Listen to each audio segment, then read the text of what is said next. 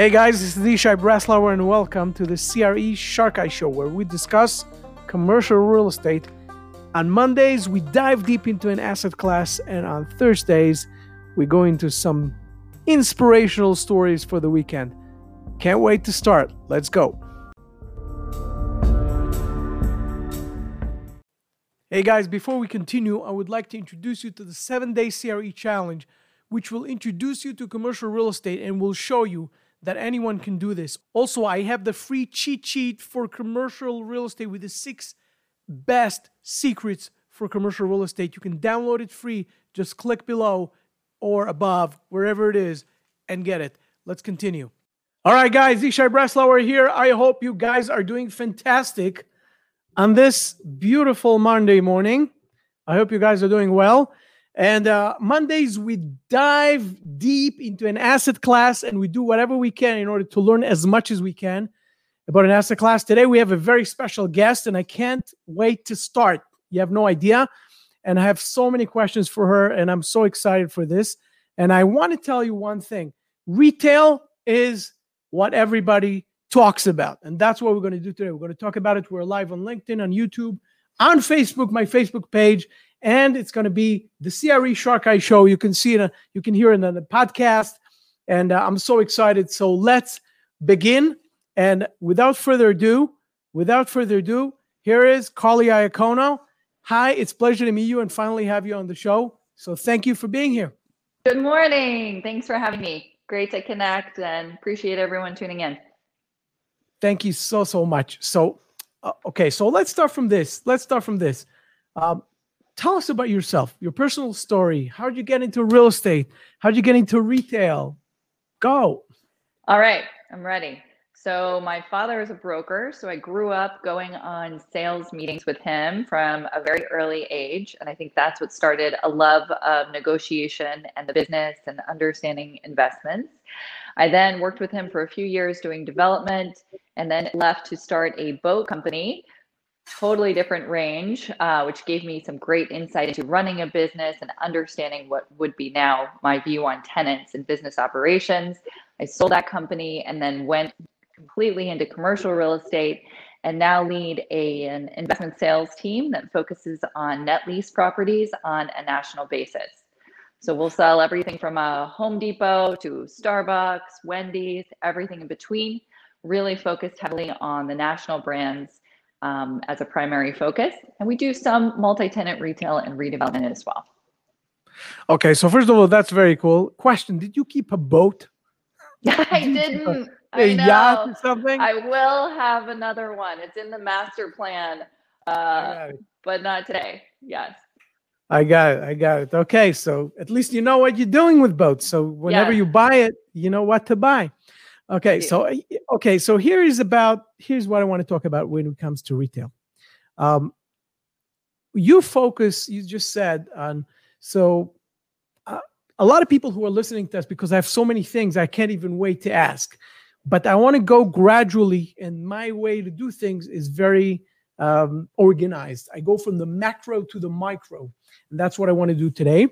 And a lot of people who are listening to us are pros and they want to just get to the point, but some of them are beginners and they want to learn about real estate, and we have to go from the macro in order to get them to understand. So if you could please tell us what you focus on, the difference between, the things that we know, but not everybody knows, to put some light, to shed some light on the issue of what type of properties you go for. You just said Home Depot and the Starbucks. The differences between the nationals and the moms and pops, the triple net or the single tenant type of a way versus the strip mall with a lot of tenancies and the tenant mix that should be different. If you could walk us through a little bit about the retail, and then we'll start diving in. Go. Sure, absolutely. So on the most basic level, a net lease property is one in which the tenant pays taxes, maintenance, and insurance in addition to rent. So the reason that's so important is because it creates a passive investment structure. So these types of assets can be really managed, there's no management. They can be invested in from anywhere in the country or overseas. And a lot of our clients are not in real estate as their primary business. So they're using this as a way to diversify their holdings, maybe their retirement, maybe do estate planning. So it's a really unique deal structure, which has additional benefits to it. Multi-tenant retail, you can have individual tenants under net leases where they would share in the expenses of the property management, but there's still going to be some involvement, some overview. When you have a national brand on a true net lease, they will often handle everything directly, and you'll hear the term mailbox money because it is completely passive. So that's one interesting piece of the asset class. And there's a huge range of price points. There's a huge range of pros and cons of different tenants, which we can get into. You know, a Home Depot might be 15, 20 million. A Starbucks could be 900,000, a million. So there's a large range of prices and types of deals depending on how much rent that tenant actually pays under their lease. That's how you derive the valuation. Now tell me something, dealing with the nationals versus dealing with moms and pops. If you could tell us a little bit about the differences in dealing with them, because we know there are so many differences, not only the leases, but we're talking about the leases, the type of, concessions, the type of the dealing, the daily dealing. And we're not talking COVID right now. We're going to dive in, into that. We're talking about, generally. If you could tell us a little bit about that. So on the national side, the reason a lot of people go that route is the lease terms are usually longer. So if you have a brand new construction CBS, for example, they might write a 20-year base term, meaning the guaranteed term of the loan, with another 40 years of options. So on a new build, you could have a lease that you can model out your income for 60 years. And that is a complete corporate guarantee.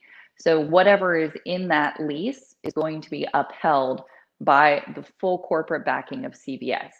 Now, in exchange for that, though, you're probably going to be paying more. You're going to be getting less of a return on your money because everything is risk return, right? Risk reward in real estate and in life, basically.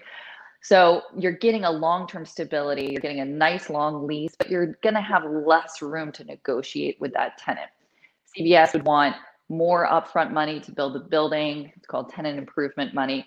They're very specific on their development criteria. The buildings all look very similar, as you've seen, and they're going to be rigid with those lease terms. Now, on the mom and pop, affectionately called terms. Also, we just add also the credit aspect, meaning all those companies, most of them are, are public companies, and their credit aspect comes into play, and it's very important also. Correct. So we have investment grade and non-investment grade, public and private, and those are all four different pieces that go together in different ways. So investment grade tenants like CVS, like Walgreens, those will trade at a more aggressive cap rate, higher price, lower return because of the credit of the tenant. Now, a lot of national tenants are non-investment grade, which would be most of your fast food, some of your auto parts, Rite Aid. There's a lot of them really. Daycares, for example, some of your medical net lease. That doesn't mean that they're not good investments. It just means that either they're not publicly rated or the rating comes in just below that investment grade level. So everything that's public or national does not necessarily mean investment grade, but you will get a premium in pricing, a lower return to the investor if it is investment grade. So you're correct. That really comes into play with the strength of your lease, because you have not only who your tenant is, but who your guarantor on that lease is, meaning who is backing all of the obligations under that lease. And I'll give you a great example. You could have a Wendy's under a 20-year lease, but your tenant could be a 2-unit operator, or your guarantor on that lease could be a local operator. So you might have Wendy's, which is a national brand, but not a corporate guarantee on that lease. So those are two separate things to really pay attention to. That's a very good perspective. And tell me something. Now we're getting a little bit more into, the pre-COVID environment. The pre-COVID environment. Walk us through, how was the market like then? Okay, what happened then? Where were the cap rates? Where were the, the whole tenant mix thought process, lending environment, and everything else? Meaning I have more questions, but let's start with that. Sure. So pre-COVID, our favorite word in retail was experiential and service. So anything that was an experience for the consumer is where we all thought the industry was going. So those are your, even like Dave and Buster's, something that you can go and do an activity with your friends and family. That was a crucial part of every center. Everyone loved restaurants as one of the best uses, and they were expanding like crazy because people wanted to go out again and experience, to have something to do with their friends and family. On the other side, anything service-based, anything that couldn't be replaced by Amazon and the internet was really the focus. Some of that is held true. Obviously, our experiential has been crushed. Gyms, really difficult, and they used to be a bright spot. Movie theaters, restaurants, all of those categories were just slammed by COVID. I think they'll come back. Before we go into COVID, just one question to add to that. Sure. Okay. Sure. When you had all these tenants, okay, let's give an example. Let's give a live example. Let's say you have in one center, you have a gym, you have some moms and pops, you have a nail salon, you have all those, and then you have a few nationals like a Starbucks and other type of nationals that pretty much hold the center, that are the anchors. Here's the question. The dealing pre-COVID again, the dealing with them, and before we go to the dealing with the tenants, when it comes to them as retailers, okay, where they have to compete with the whole e-commerce revolution and Amazon, all that stuff. When it comes to that, who is suffering the most? And here's the question. From those, because you have clothing, you have apparel, right? You have those who do apparel, but you have those who do apparel and people still go to the store and buy.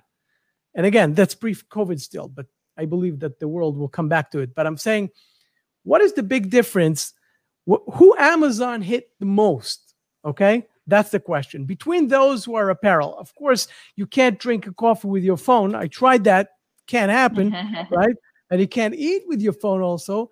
But between those who are not food and those who got, meaning who were in danger to get hit by Amazon, pre-COVID, who is the one who is more in danger and who is the one who is less in danger when I'm thinking about my strategy when I'm getting my strip center? On a strip center, I think it's the local tenants that don't have a clear brand or connection with their consumer base in that local community. So there's some local tenants that, you know, in your town that maybe are an icon. Everyone goes to whatever that store is because there's just so much community engagement.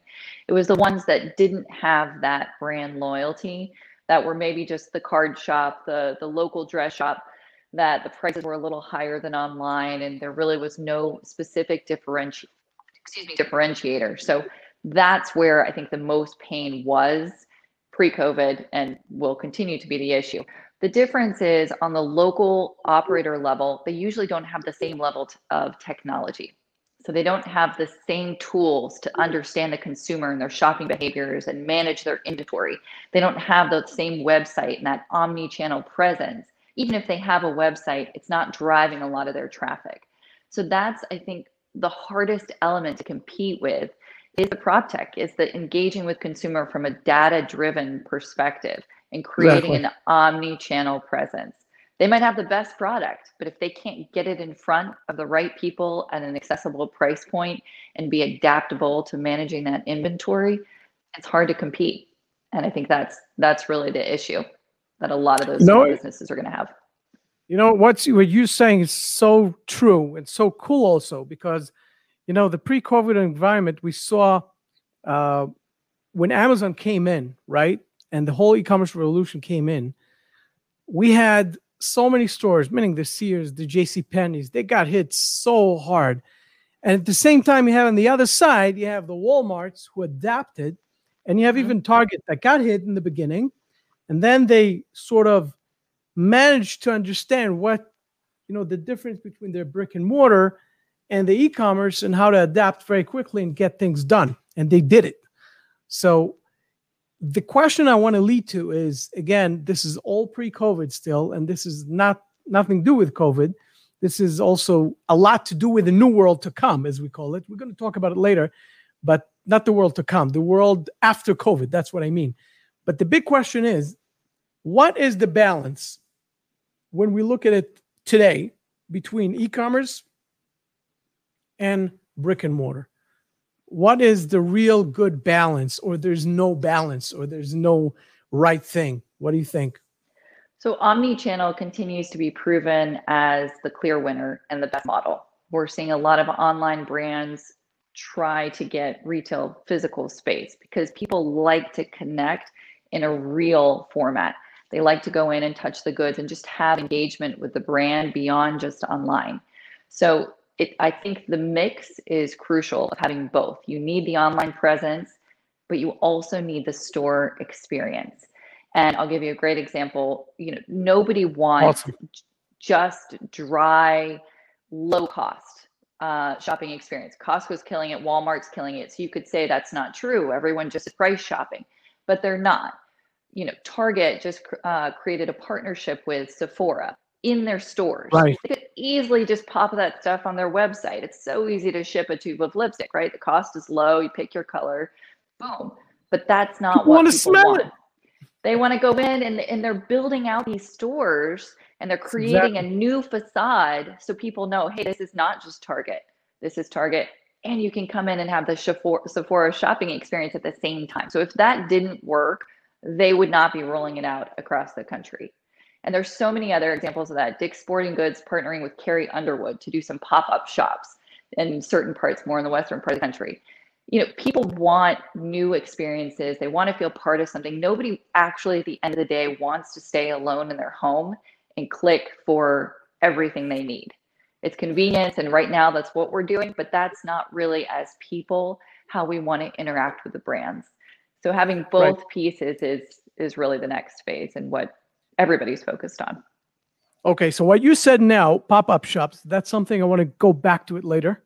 That's a big issue. That's something big I wanted to discuss, because we hear so much about these, and that's so exciting. And I want to get back to it later. But right now, as we finish and wrapping up the pre-COVID, the one thing I want to tell you is what type of deals you saw as a person who is in the front line of deals in retail. What type of deals you saw as the hottest deal right before COVID hit? So in that lease, it's pretty interesting. Our restaurants, our fast food restaurants, were performing exceptionally well from an investment perspective, pre-COVID and post-COVID. So I know we're not going into post-COVID. Sorry to count myself. But no, we're going to get to it. Don't worry about it. We're going to dive deep into that.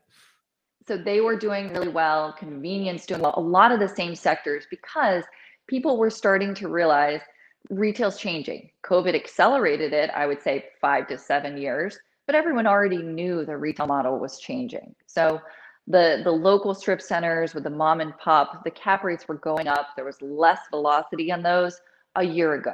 Of course, again, that was extremely accelerated by COVID, but there was some foresight there. There's been attention on national brands for a while. I think, we had some surprises like gyms. There was a lot of demand for our national brand gyms as the health craze continues and people are trying to get out. That's changed, of course. But I think a lot of these trends were already in motion. Also, we have investment grade.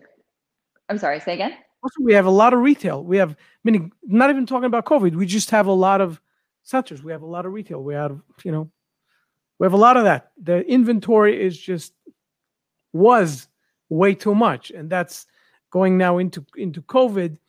Now COVID hit and it was like a boom. And we spoke about this right before we went online, and COVID changed our world, literally everyone's world in a way that we couldn't have imagined. And retail got bombarded. We all know that.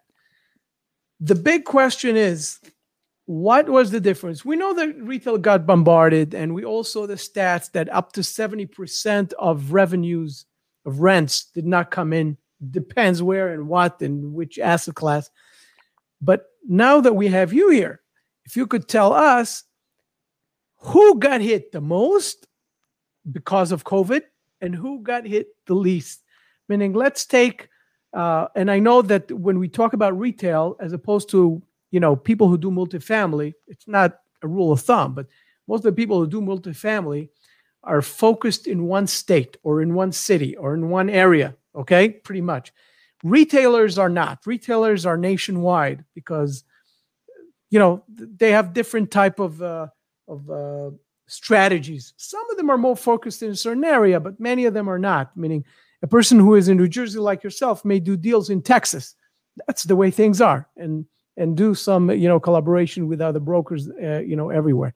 Here's the big question. Which asset class got hit the most and why? It's been a huge bifurcation. So part of the retail market has actually done better. Prices have gone up, cap rates have come down. Now, I can see you questioning that. I'm going to give you details in just a second. The other half of the market has been crushed, really a huge spread.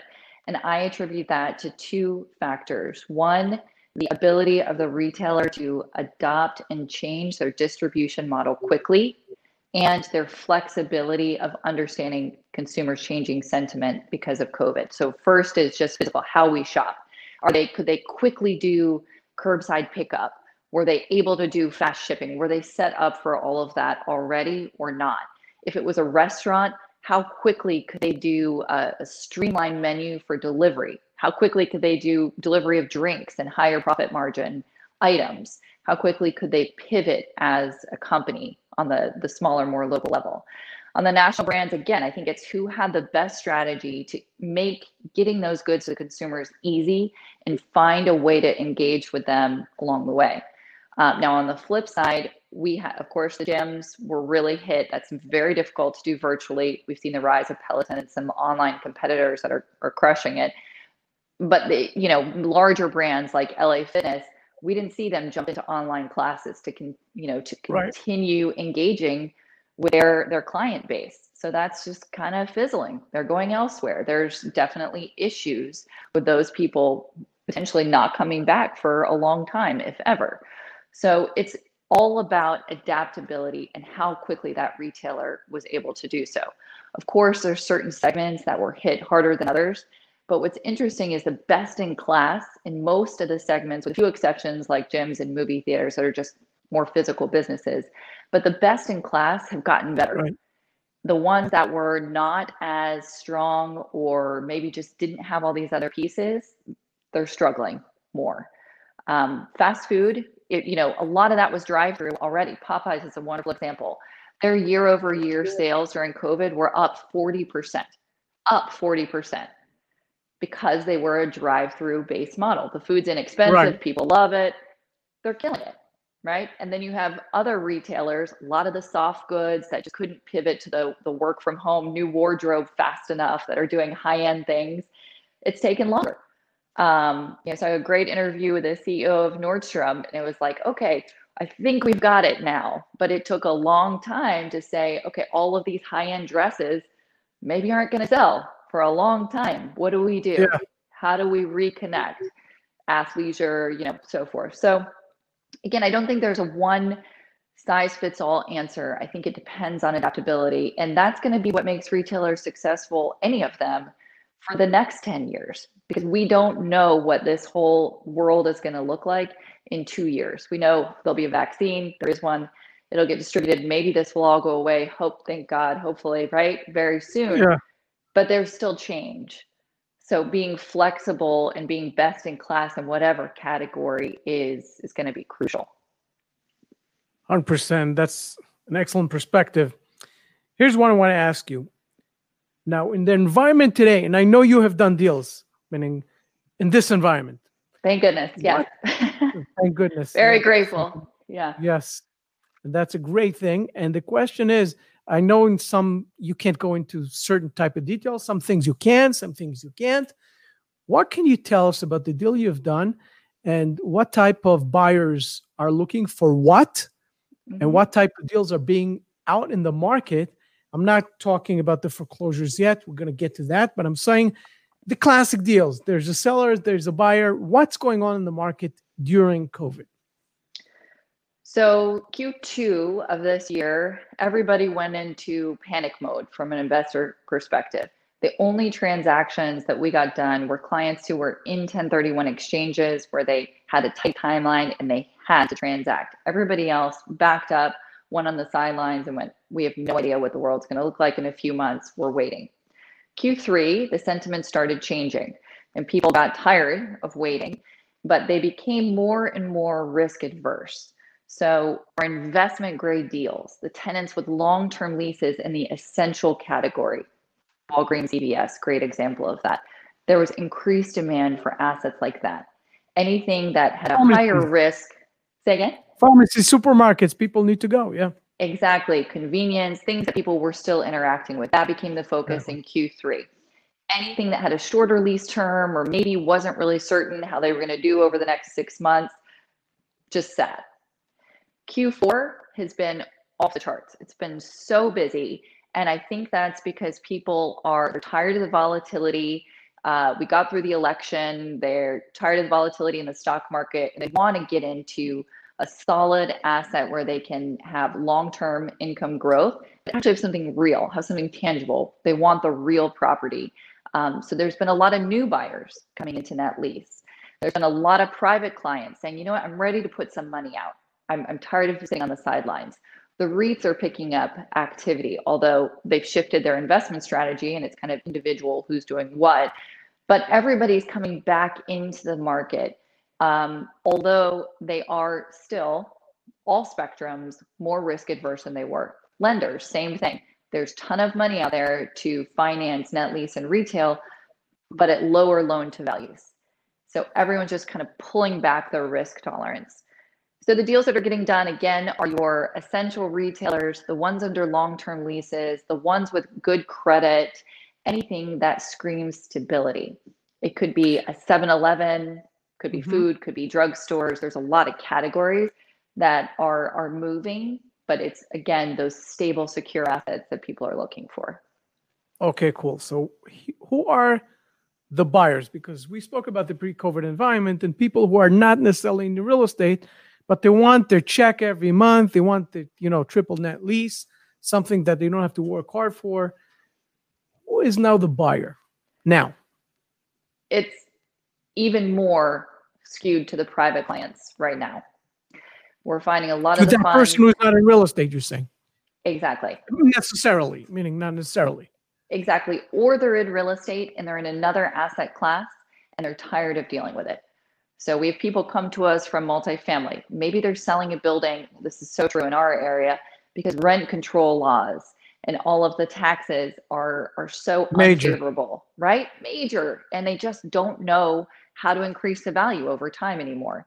So they're saying, I'm done managing this. I don't want to deal with the unpredictability of multifamily or industrial being kind of subject to a lot of regulations, co-tenancy, so forth. I don't want to deal with any of that. I want something where I just buy it. I want to retire. Maybe the next generation can't handle all of the challenges with that real estate. So they move into net lease. So we're seeing the private clients who are coming to us for the first time, for their first real estate investment. And then we're seeing still a lot of 1031 exchanges out of other asset classes into net lease on the lower end of the risk spectrum. Again, so everyone looking for security coming out of other things that maybe are more up and down. It's amazing how retail can be on one hand, like run away from, meaning relatively, and go into because it's so safe, meaning relatively. Meaning if I have a CVS, it's like, meaning used to be an all right thing, and now it's the best. It's like, it's unbelievable how things changed. Tell us a little bit about, it's a huge spread. You started talking about lending, and I want to get into that because we are in a very unique type of environment. Now, digging into more professional talk, as we call it, we have one hand of the graph. We have usually what happens is when interest rates go down, the cap rates go down with it, and that's what happens. It's a very unique time where the cap rates are pretty much stable, going up even a little bit, and the interest rates going down. So as risky as things are, this is an opportunity, meaning this is something that people get into. What do you hear all around you? First of all, how are the lenders? Why are they? What is the environment, the lending environment, I would call it, and how are the buyers and lenders, come together when it comes to a deal, and what is so different now than it was before? So there's a lot of interest in net lease properties from the lending side because of the stability and credit of the tenants. So just like everybody else, lenders are becoming more risk adverse. I mentioned briefly, they're pulling back on their loan to value. So maybe a deal that would have been quoted by a lender at 65, 70% loan to value is now coming in at 55, 60% loan to value. So they're pulling back on how much money and how much leverage they will lend. The rates are incredibly low, which is wonderful from an investment standpoint because you have a nice spread between interest rates and cap rates, which is your return on equity. So that is making it even more attractive, despite the low cap rates, to get into a lot of these longer term net lease deals. So I'll give you a quick example. I have a 7-Eleven that I'm marketing on behalf of a developer, 4.6 cap rate. Very low for a 12-year new construction. Really 7-Eleven, really low. We're actually closing on it in a few weeks, very close to list price. And the rates that came in from the lenders, we got some term sheets that were sub 3%. Now, this was a few months ago when we were pricing out the deal. I'm not sure where it would be today, but really aggressive financing because 7-Eleven is investment grade and has one of the highest credit ratings in the industry in terms of tenants. So lenders are all over that. On the flip side, we have some more tertiary fast food restaurants that we just closed on, and the loan to value was 50%, and the rates are going to be, right around 4%, maybe even a little bit higher. So big difference there based on the credit of the tenant. What's interesting though is deals are getting done. There is money out there for retail. Now, if I was trying to finance a 50% vacant strip mall with, 3 local tenants, that's going to be hard. It's going to be recourse and it's going to be, again, lower leverage, but there's always money out there. It's just what those terms are going to look like based on the strength of that tenant. Now that you mentioned recourse, it's exactly what I wanted to ask you. Is there a difference between how the banks look at its sponsors then and now? Absolutely. You nailed it. And what is it? If you could specify a little bit underwriting wise, etc. So if it's a non-investment grade tenant, you really have 2 ways that lenders look at deals. One is again, to that 7-Eleven, it's a credit tenant, amazing credit. I think they're AA right now. And you have a long-term lease that's in place, true triple net. You have no concerns about it, full corporate guarantee. The bank's going to care a lot less about who the sponsor is. Obviously, there's still an application process, but it's not as important because their focus is on that lease and who that tenant is. If you have a strip mall with 4 local tenants and their terms are rolling anywhere in the next 2 to 4 years, there's a lot more focus on who that sponsor is. They're going to want much better credit from the sponsor of the deal. They're going to want better financials, maybe cross, what I'm looking for, where you cross collateralization, there we go, across different assets. If that client owns multiple properties, I've seen more requests for that. They're just going to pull back on what they're willing to put out and want more in exchange from the buyer or the lender's perspective. That's very cool. And tell me something, I would say, where do you draw the line, the banks, I would say, the lenders, where do they draw the line when it comes to the leases? How many years? When is the line? 10 years, 5 years, 20 years, 21 years? Meaning, where is it? There's no line. So there's a lender for everything. You might not like the terms, but there's a lender for everything. Oh, I love it. I mean, you might like some of the terms, but I'm saying maybe someone is listening and doesn't love it. Yeah. Right. So maybe on a short-term non-credit deal, you're going to have a high rate, you're going to have recourse, you're going to have low leverage, but there is a lender for you. Again, you just might not like the terms. So in different banks, just like different investors, have their own strategies. And so we have a full lending arm to our company. I don't place the debt myself, and they're experts at matching the right lender to the right type of deal. Right. That's an expertise. You have to have a very specific good finance broker. Yeah. Correct. Very specific. That's very good. Okay, so we are talking about COVID, and we're talking about what's happening with COVID. And tell us a little bit about what are landlords going through when it comes to dealing with tenants. And there's a huge talk out there between dealing with nationals, which used to be, or it still is, the preferable route, for everybody. Everybody wants those anchors, those big national tenants. And then you have those local mom and pops, which were always those, I want them because they give me great rent, but, in terms of the lease, it's not awesome, it's not great, but all of a sudden, dealing with them changed. Do you want to tell us a little bit about it? You're exactly right. So Starbucks, one of our top investment grade tenants in the net lease space, sent a letter to every landlord at the beginning of COVID just saying, oh, we're really struggling. We're not going to pay rent. We're not struggling, right? It's pickup. It's right. drive-through. And the clients that have Starbucks and got the letter went, you got to be kidding. We're obviously not going to give them a rent abatement or even deferral. This is ridiculous. But they do this on the national tenant basis because it works in a lot of the cases, right? Even if half the landlords reply and say, okay, we don't want to lose Starbucks, so we're going to go ahead and give them 3 months of free rent just to keep them happy, right? And then the other half went, you're ridiculous, I'm throwing away the letter, life goes on. So the nationals have so much power because there are less tenants to backfill spaces right now. We have increasing vacancy in retail. That's no shock. We have a lot of closures, both national and local. So landlords are scared. They don't want to lose those quality national tenants. And a lot of the nationals are taking advantage of that, in my opinion, not always rightly so. Now, on the flip side, you have your local tenant. Maybe it's a local restaurant, right? They don't have anywhere else to go. That's their only location. This is their family's business. They don't want to close. And it's too expensive for them to move. But they really are stuck. They can't pay their rent and they don't know what to do. So we're seeing a lot more workouts from the local tenant level, a lot more real, genuine conversations. And a lot of people have said, gosh, my local tenants are making nothing. They're completely closed, but they called and said, here, I'm still going to pay you half the rent. I'm so sorry. I'll pay you back as soon as I can, right? As soon as I can, I'm going to pay you back. Even if it's a third, whatever I can pay you, I will. Thank you for your help. We're trying to get through. On the flip side, you have the nationals going, I don't need you. I'll go up the street. Good luck. And that's not across the board. A lot of nationals have paid full rent, and some took deferrals and are now starting to repay. So I don't think it's that black and white, but having that relationship with your tenant, whether it's a national or a local, I think is something all landlords have taken out of this.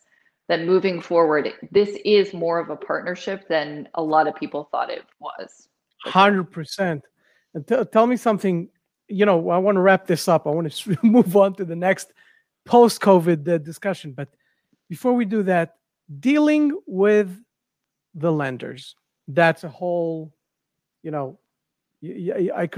could write a whole, book about that, how to do it, what to do. What do you hear all around? How are the lenders dealing with the landlords? How are the landlords dealing with the lenders? All the while dealing with the tenants? Mm-hmm. How does that work? What do you hear all around you? This is a wide range too. So it depends, number one, on the type of loan that you have. Is it CMBS? Is it a local bank loan? Huge difference in what your options are going to be with the structure of your loan.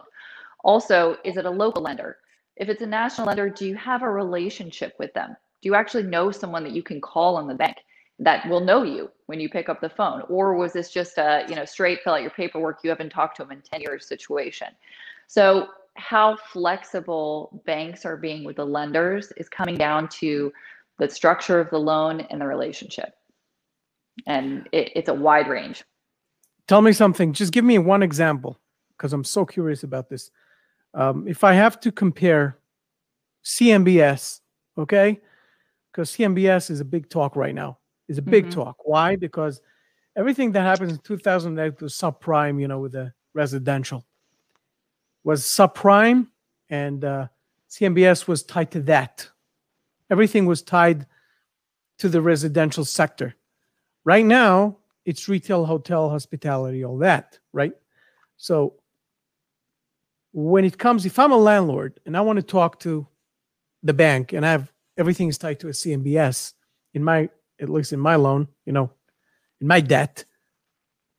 How is it going to be? How is it going to work? Meaning, what do you hear out there?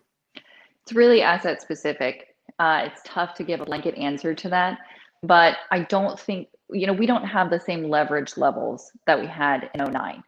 So we're not, most lenders are not as upside down. We have a hopefully temporary sort of missing of the rent payments, right? We have this time when no income's coming in, but we have an endpoint in sight, hopefully, right? With the vaccine and the tenants reopening. So it's very, very different. We don't have valuations dropping and extreme leverage. I mean, just all of the market fundamentals are. It's mostly debt service. It's being able to hold debt service. Right. And I think today, lenders don't want the properties back. They want, then what are they going to do with it? So we're seeing more workarounds than 09. Yeah. And more people trying to get creative. Maybe they're doing deferrals.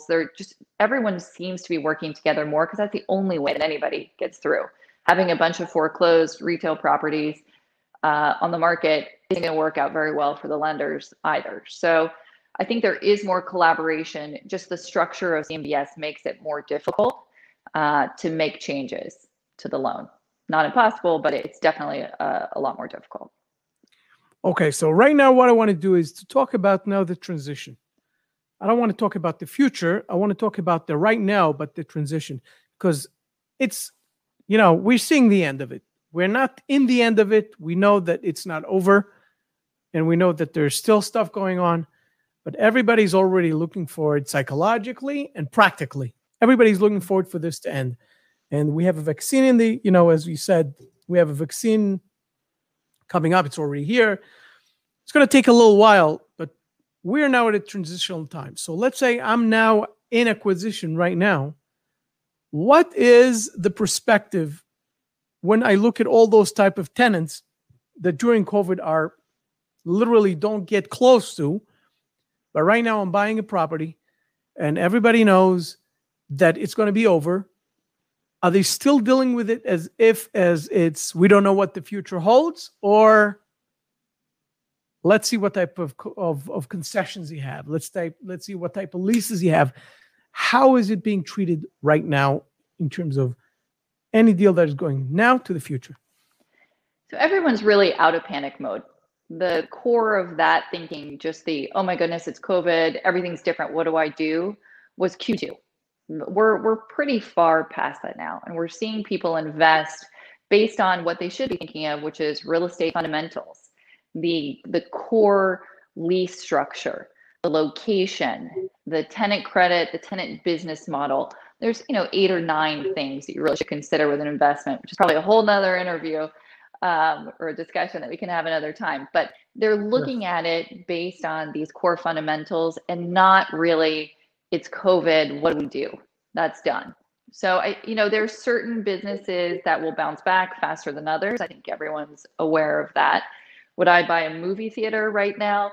Probably not. But I don't really think that's necessarily just because of COVID. I think that's streaming and a change in business fundamentals. Right. So it's a matter of looking people at are comfortable just watching at home. They were not comfortable before COVID.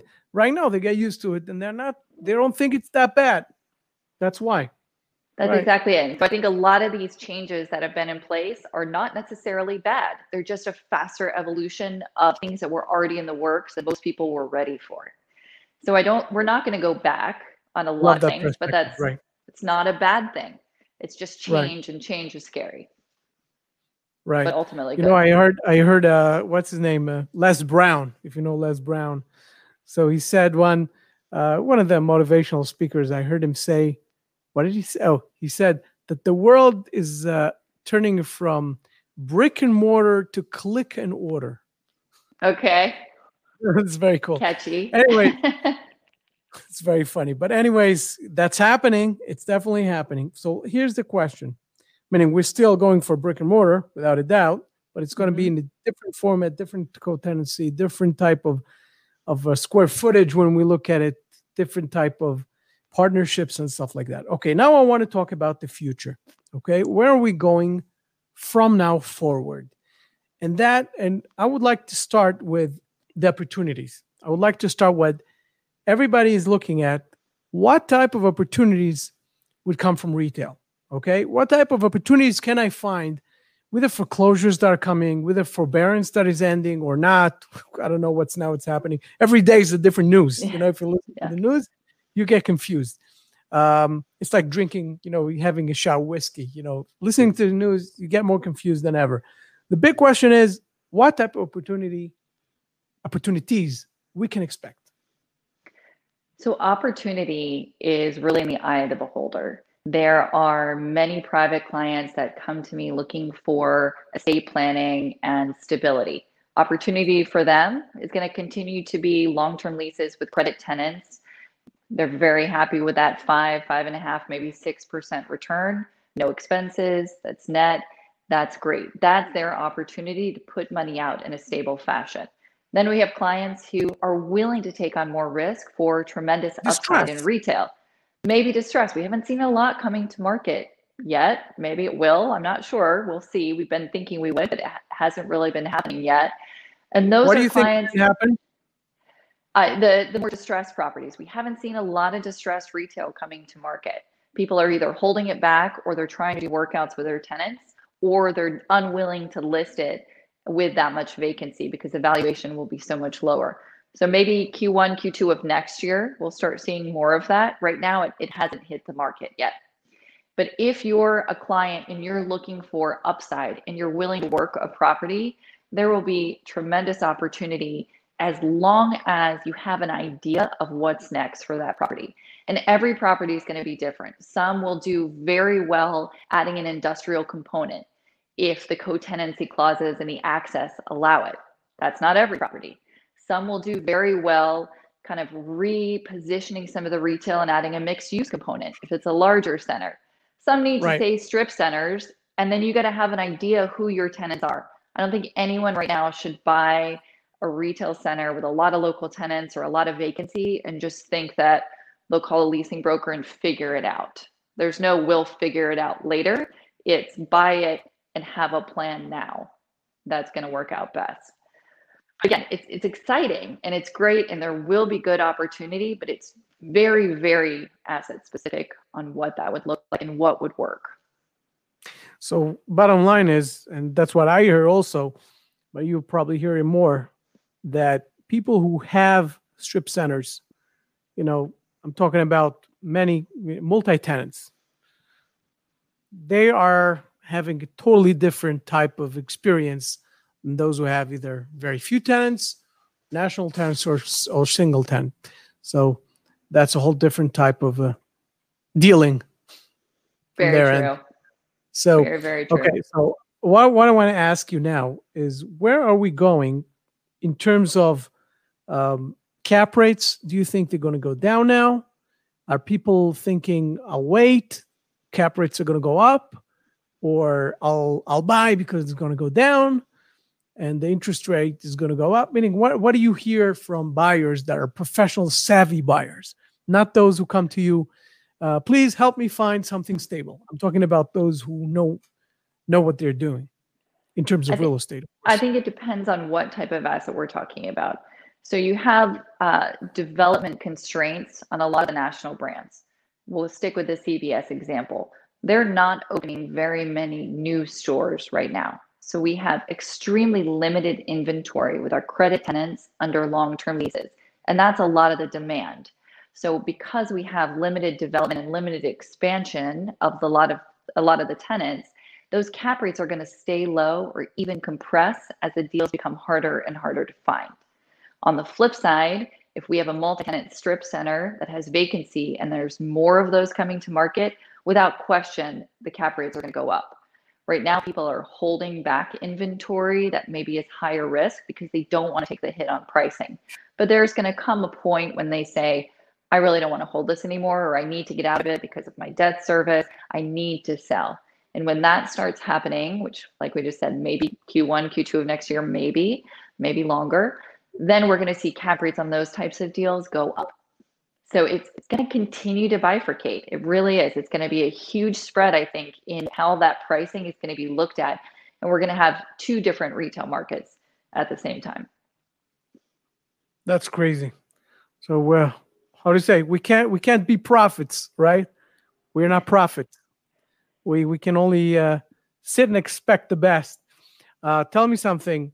When it comes to the larger, you know, retail forms like the large malls, the power centers, all those, what is the future for those? So we have too many. Back to the fact that we're over retailed in the country. We have too many enclosed malls. Your C-class malls, I don't really see a future. Sorry to be negative for anyone listening who owns one, but that's difficult unless it's the only shopping choice for, you know, a 50-mile radius. On the flip side, we have our very well-positioned malls. There's two, right? I mean, Garden State Plaza is a really nice example. That is absolutely crushing it. It's packed. Right. You drive by, you can't get a spot in the parking lot. I hate going to the mall personally, but I drive by there to go to work, and it's insane. So you're going to have those A-class malls because people are still going to want to go out and congregate and shop, maybe get dinner. That's all going to come back, but there'll just be less. This is not going to be everybody, but there will be a subset of the population that still really enjoys that experience.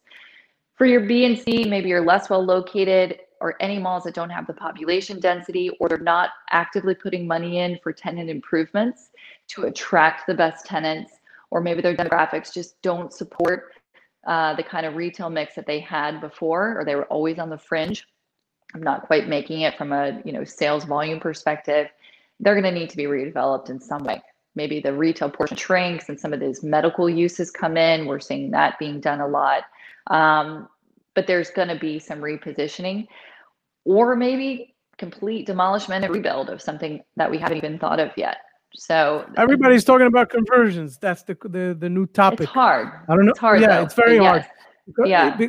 You know, because if let's say the conversion is still within the asset class, then it makes some sense. Right. Or if it's something that could be turned on to something that you don't have to have very aggressive redevelopment, that makes some sense. Mm-hmm. But once you're talking about rezoning, for example, to multifamily, it's demolished. That's it. Right. And it's expensive. Demo. You know, that's the issue. At what point does it stop making sense from a price perspective? Exactly. You're now talking about buying raw land, and you have all of the costs to demolish, get your approvals, Right. Go to the money. Zoning People board. Think, oh yeah. It's substantial. Why wouldn't you just buy up the street if there's available land? So again, it's going to be those markets that are supply constrained that you have to backfill, you have to reimagine because there's no other options. Those are the properties that will be successfully reimagined. The ones where there is a lot of land, it just may not pencil out. And that's going to be the real It's going to challenge. be painful. We're going to see a lot of white elephants over there. Right. So that's unfortunate, but that's the way it is. That's the way it is. What I wanted to ask you is about, you started touching it a little bit, about developments, right? You just spoke about this a little bit. Mm-hmm. There are much less developments in retail. We know that. Whoever is still doing it, and there's some who are still doing it. Who is it? Not who in terms of the person and the company, in terms of the type of company. Yep, there's a few categories. So 7-Eleven is expanding like crazy. We just sold a few of them this year. Convenience in general, really doing well. Wawa, Quick Check, all of those competitors. Expansion mode, for sure. Fast food, major expansion mode. Dollar General and Family Dollar, Dollar Tree, still expanding like wildfire. I'm amazed that they have not hit market saturation, but they keep finding new sites.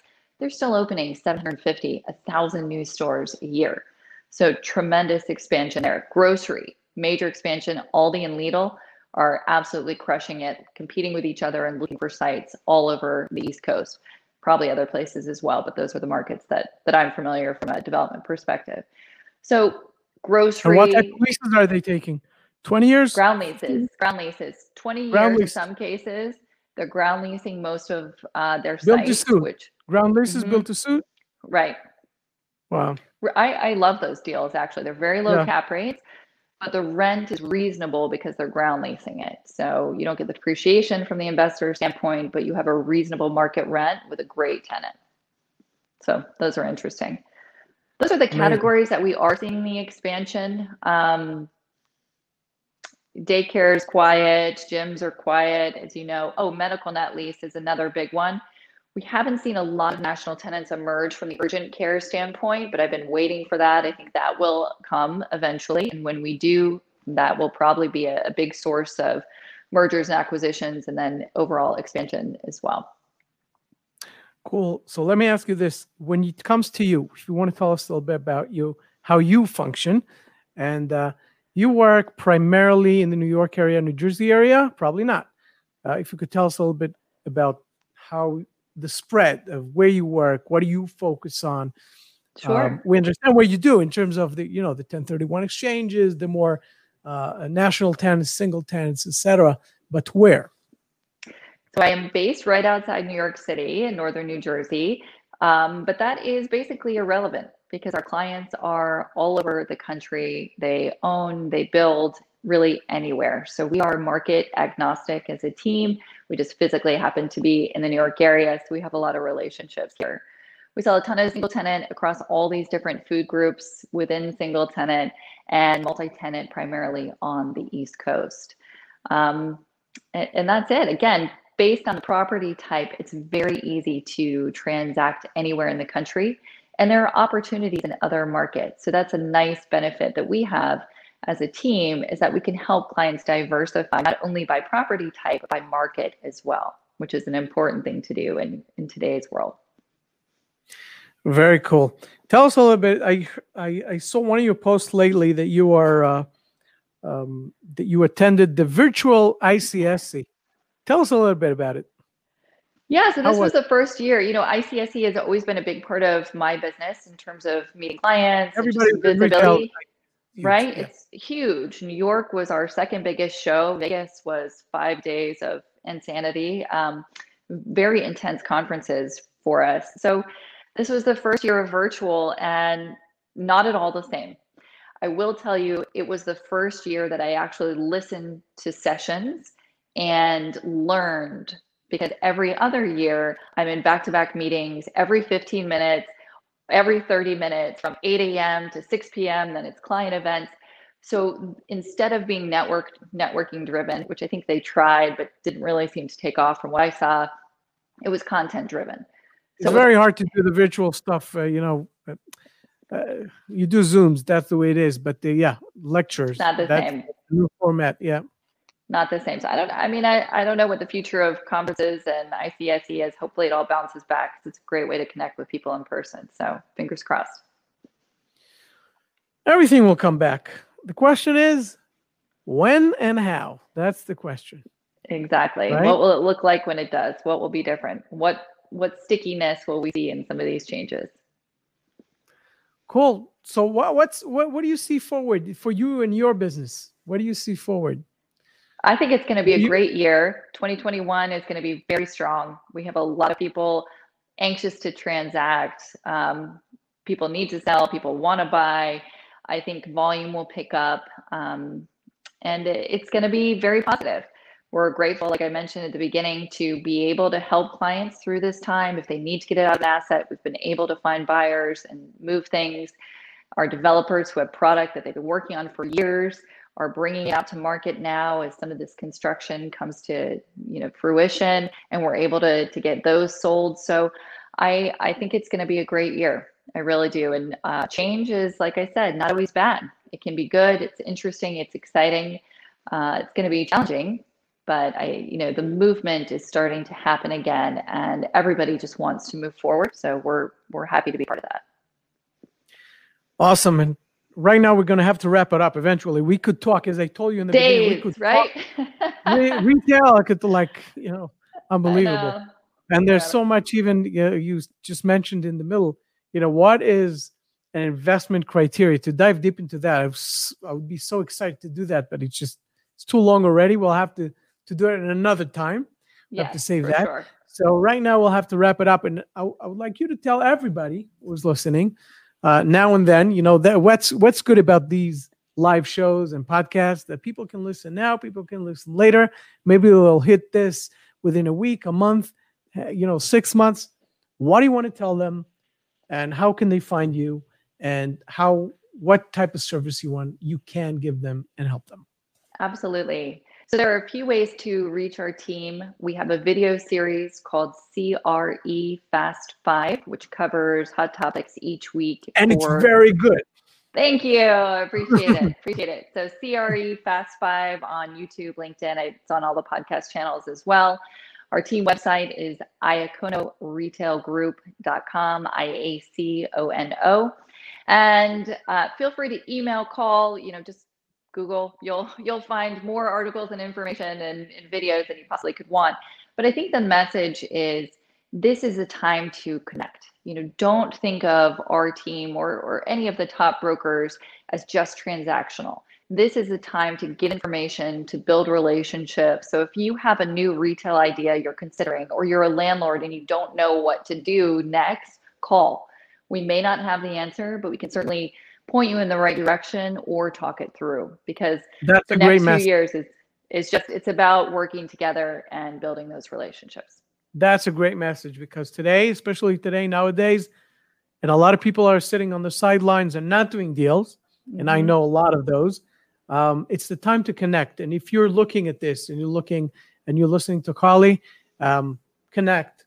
And that's a great opportunity to learn a lot. You heard today so much information we got today. And who knows where your next deal will be. Maybe you want to do a 1031 exchange. Maybe you do something. Maybe you want to learn a little bit more about this sector and dive deep into that. And behind every service or behind every deal, there are people, and you should get to know the people. So exactly. Here we go. So you guys can find the link. If you're looking at this live or later, it doesn't matter. You can find these links wherever they are, here on the page, up and down, all around.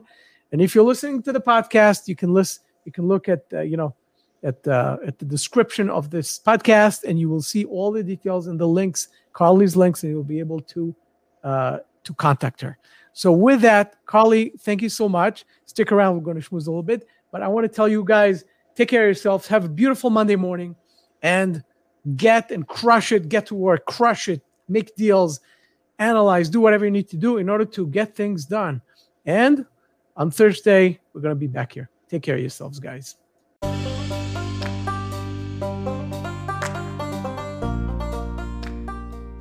Hey, guys, thanks for joining me in this CRE Shark Eye Show. I hope you enjoyed it. And go subscribe, download, do whatever you guys need to do. And I'll see you in the next episode. Take care of yourselves.